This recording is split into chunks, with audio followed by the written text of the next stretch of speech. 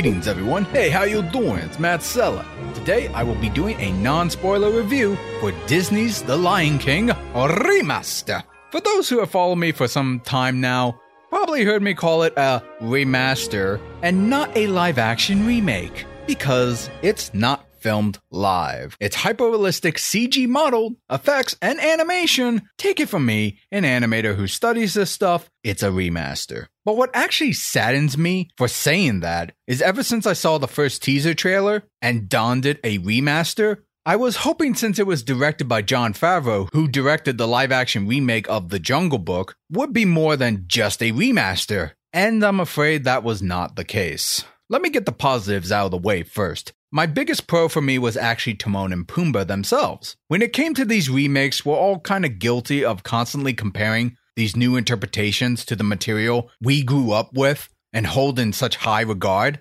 making it harder for us to kind of accept change to something familiar. However, like what I thought with Will Smith as a genie in Guy Ritchie's remake of Aladdin, I felt they had a somewhat different approach in handling Timon and Pumbaa's personality and sense of humor. Instead of matching the witty, sarcastic remarks of the legendary Nathan Lane as Timon and the lovable, naive nature of Ernie Sabella as Pumbaa, Billy Eichner and Seth Rogen bring their own take on the animal duo and approach it in a more subverting expectations, almost fourth wall breaking in a slightly less obvious way. Their dialogue almost has double meaning to it, whereas it's calling out on what the audience is expecting, while at the same time it can work within the paradise the meerkat and the warthog reside in. Understanding that, I had many laughs at almost everything they said, and thought they did a good job making themselves stand out on their own, while we still treasure the dynamic take of Nathan Lane and Ernie Sabella's original take. As for the rest of the cast, it was a mixed bag for me. Now, what I will say start out with the positives kind of shifts into the negatives, unfortunately. John Oliver, which, by the way, I take back what I was saying about no live-action elements in this movie. They didn't need to CGI John Oliver. He was perfect for Zazu, completely uncanny, A+ casting. Rowan Atkinson would be proud. Jokes aside, I love John Oliver, but I always felt like he was slightly underused in this movie. Zazu had a few funny moments which were left as a back mumbling joke, and I wanted to have more of him shine through. James Earl Jones returning as Mufasa surprisingly worked well for me. When he came back to voice Darth Vader in Star Wars Rogue One, he sounded a bit long in the tooth, to put it lightly. He's an esteemed actor and an icon for many, many roles. But I was worried that he might not have the same energy he had back in the 1994's The Lion King. In the remaster, however, he did, for the most part. There were some moments where he didn't sound as panicked, wrathful, or as energetic as he could have been, but honestly, it wasn't as noticeable as I feared. So I gave him a pass. He did a good job revising this role.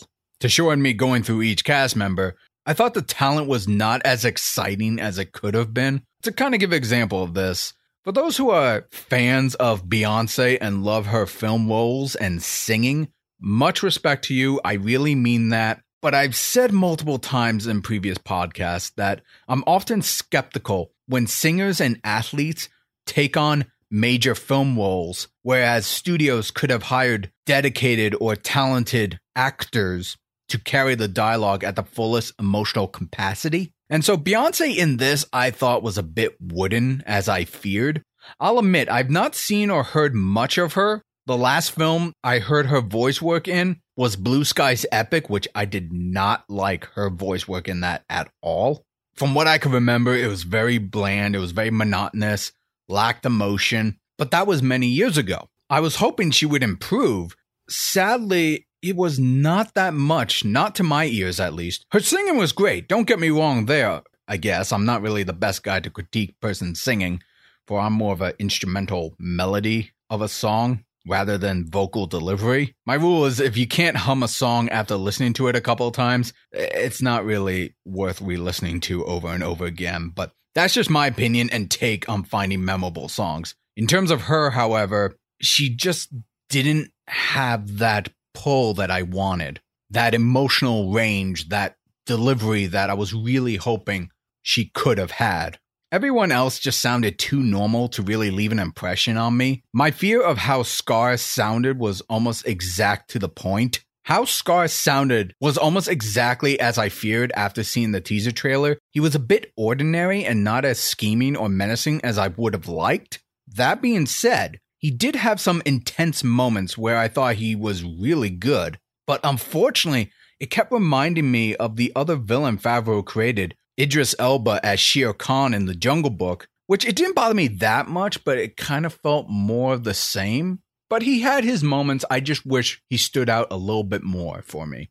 Getting back to the final point I kind of want to make that saddens me, that my jest in calling this a remaster may have not been a play I was letting on. For unlike Favreau's The Jungle Book, this remake did not deviate much at all from the original 1994 2D animated film. The story beats were about the same, and while I was hoping the opening sequence, which was shot by shot parallel to the 1994 film, was the only bit to be blatantly similar, it carried over to most of the film throughout. Maybe a couple visual scenarios were changed up and some dialogue was rewritten and slightly different, but almost everything ended up in the same place as it were in the 1994's The Lion King. That was the overall feel for me, at least. Again, this is a non-spoiler review, so I'm not going to reveal the ending of the film's plot, but I will say this at the very least. While I judge films within its own merit, ignoring the source material or incarnations of its predecessors,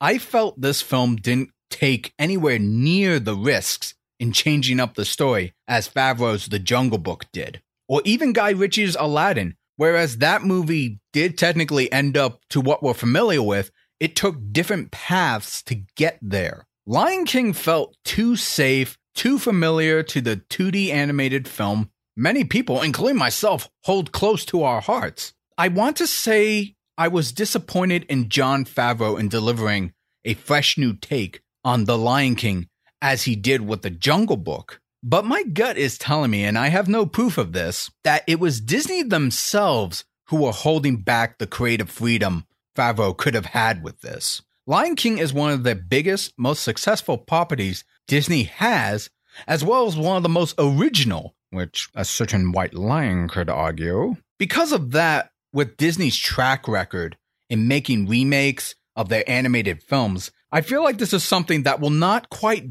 dampen those saying these remakes are just soulless means to make major cash, banking on nostalgia, and not investing in original live-action films much these days.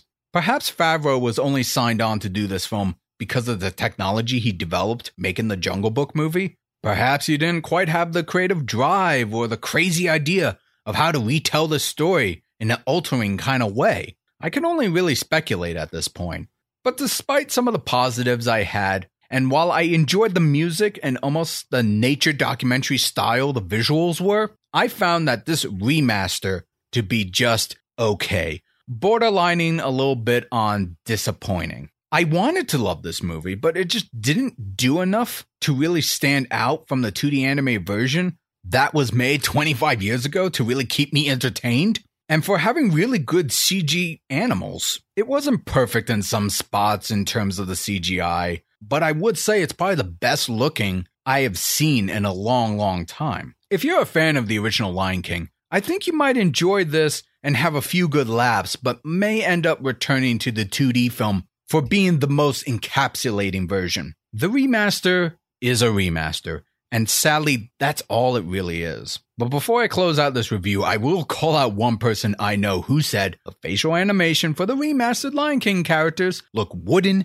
and not very expressive at all compared to the 2D version. And to that I say, yeah, no poop. It's supposed to simulate real-life lions and animals. Jowls, jaws, eyes, and all. They're not supposed to have the elastic and the elaborate expression to the more 2D stylized counterparts. Otherwise, it would just look weird as all heck. And folks would have trouble believing in this near true-to-nature setting, you silly Willy. Then again, they're all talking animals, so I guess none of this makes sense. Oh well, trash it, burn it, nuke it. No pleasing everyone. But hey, that'll do it for my non-spoiler review for Jon Favreau's The Lion King. I gave my opinion, now I want to hear yours. If you saw the movie, did you like it? Did you not like it? Let me know in the comment section below, share your thoughts. join the conversation. And if you made it this far and you enjoyed hearing my thoughts on the movie, please consider going to my Patreon at patreon.com/Matt Sella and support me there by becoming a patron. Donate as little as $1 a month will help go towards my podcast, my art, animation, and content made just for you. And don't forget to give this video a like if you enjoyed it, subscribe to my channel, ring that bell to get notified when new videos drop, the whole shebang. You know what to do. This is Matthew Sella saying thank you all for tuning in.